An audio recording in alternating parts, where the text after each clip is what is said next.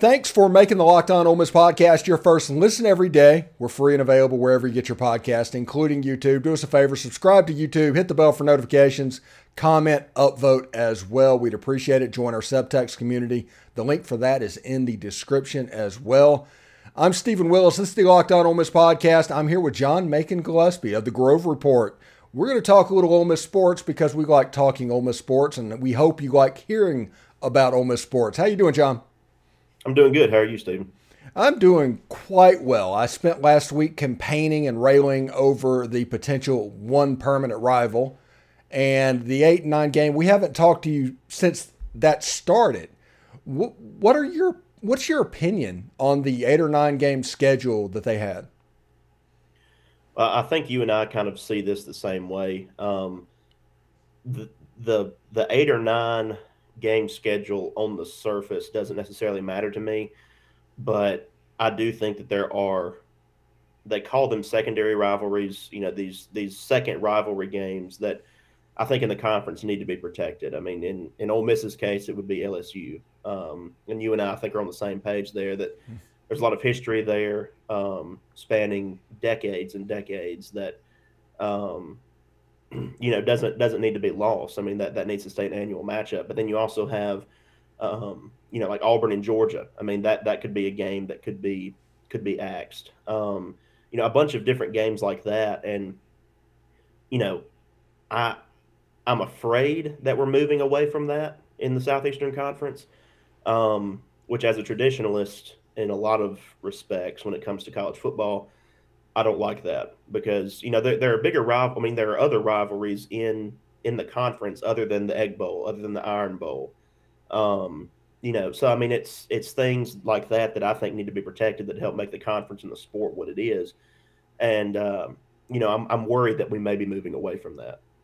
Yeah, I just don't want LSU to become, for Ole Miss fans, what Tennessee has become. Because if you're my age or older, you do not like Tennessee. That game meant something to you because you played every year until Arkansas and South Carolina came into the conference. And then you've played them like 3 or 4 times since then. And that game has just become another football game.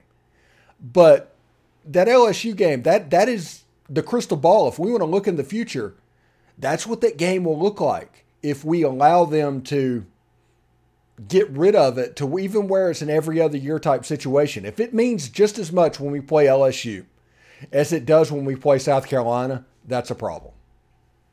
Yeah, I mean, and one, for geographical proximity, but two, the history of the rivalry, right? Because, I mean, this is even before our time, but I'm talking like Johnny Vaught era stuff. Those games they meant something on a national scale, pretty much year in and year out. And then, that kind of, I don't know if hatred is the right word, that rivalry though, stayed intact even with that animosity through, today. And that game may mean more to Ole Miss fans than it does to LSU. I mean, I don't necessarily know that, but I do think that it's a traditional game. It's a game that I think everyone looks forward to every year just because of the fan bases and, the tailgating scenes and all that kind of stuff. And, it's something that I think really needs to be held on to.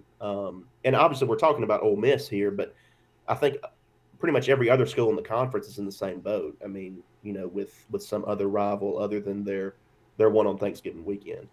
Yeah, if South Carolina, for instance, lost Georgia, which that's a secondary game, they wouldn't have an SEC rival. It was that Missouri game, the Kentucky game. I mean, they're in a weird, precarious situation to where secondary rivalries would kind of put them on an island a little bit. But I will say this about LSU. You mentioned you don't know if LSU views Ole Miss as a rival. They love to say they don't, obviously. But every time Ole Miss is good and we win and they beat Ole Miss in Tiger Stadium, they storm the field.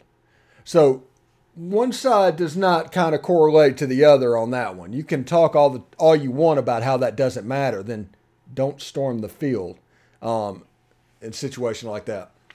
So yeah.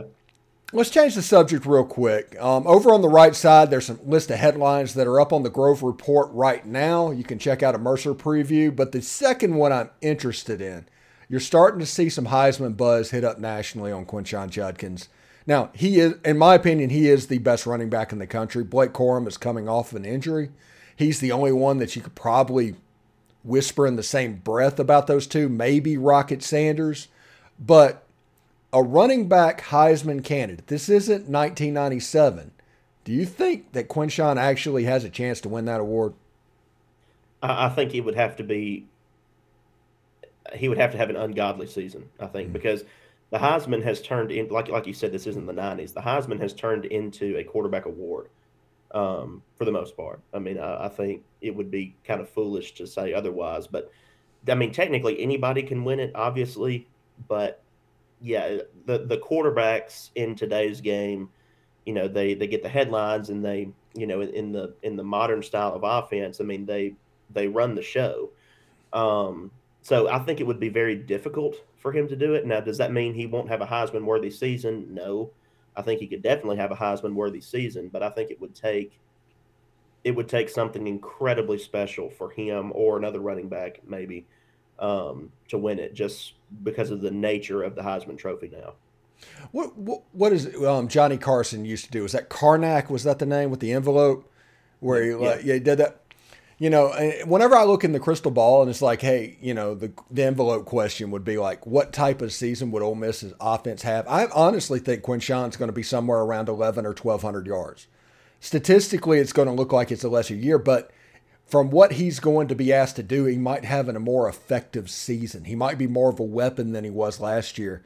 And the wide receivers on the outside, this offense has a chance to be. I've done 2 or 3 podcasts on it at this point. Has a chance to be the most explosive offense in school history and be up there in SEC history. Now they have to execute, but the pieces are in place. yeah, and I mean Judkins is a very large part of that, right? I mean, and just because he doesn't hit maybe 1,500 yards or whatever the mark is, doesn't mean, like you said, he doesn't have an effective season or a more effective season than he had a year ago. Um, just because of the pieces in place and the way the offense will be structured. Yeah, it should be very, very interesting. Now, when you look at the 2 wide receivers, now we have 2 out of the 3 first team Conference USA all conference players from a year ago, and Zachary Franklin and Trey Harris. They are both contested catches receivers.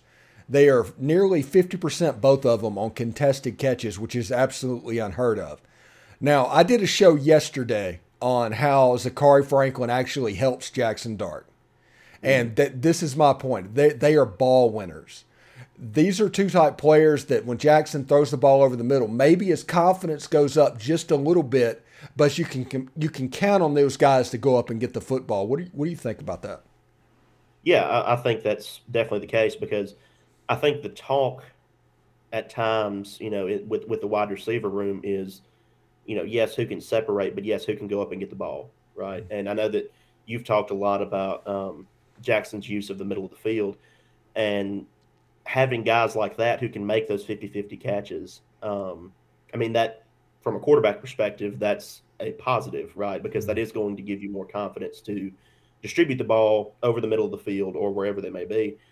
So yeah, I think that's totally accurate. And I thought that was a really good spin, not necessarily spin, but I thought that was a really good angle that you took on that with, okay, how does Franklin's commitment impact Jackson Dart and the quarterback competition? That's because I think a lot of people will look at it as, okay, cool, a good wide receiver, but they don't think of it as, okay, how does this help the quarterback actually? So I thought that was a good angle. Yeah, in my opinion, Lane Kiffin and bringing Trey Harris in and bringing Zachary Franklin in my mind, I think he did that for Jackson. He needed to get to where he needed to be, and you couldn't necessarily get Jackson over a certain level in the middle of the field, or maybe there was some kind of mental block. There had to be some special brought in from the outside, and then you have the Caden Priestcorn and you have Michael Trigg, which I don't know about. I'm going to ask you about this one too, because it's been a while since we talked.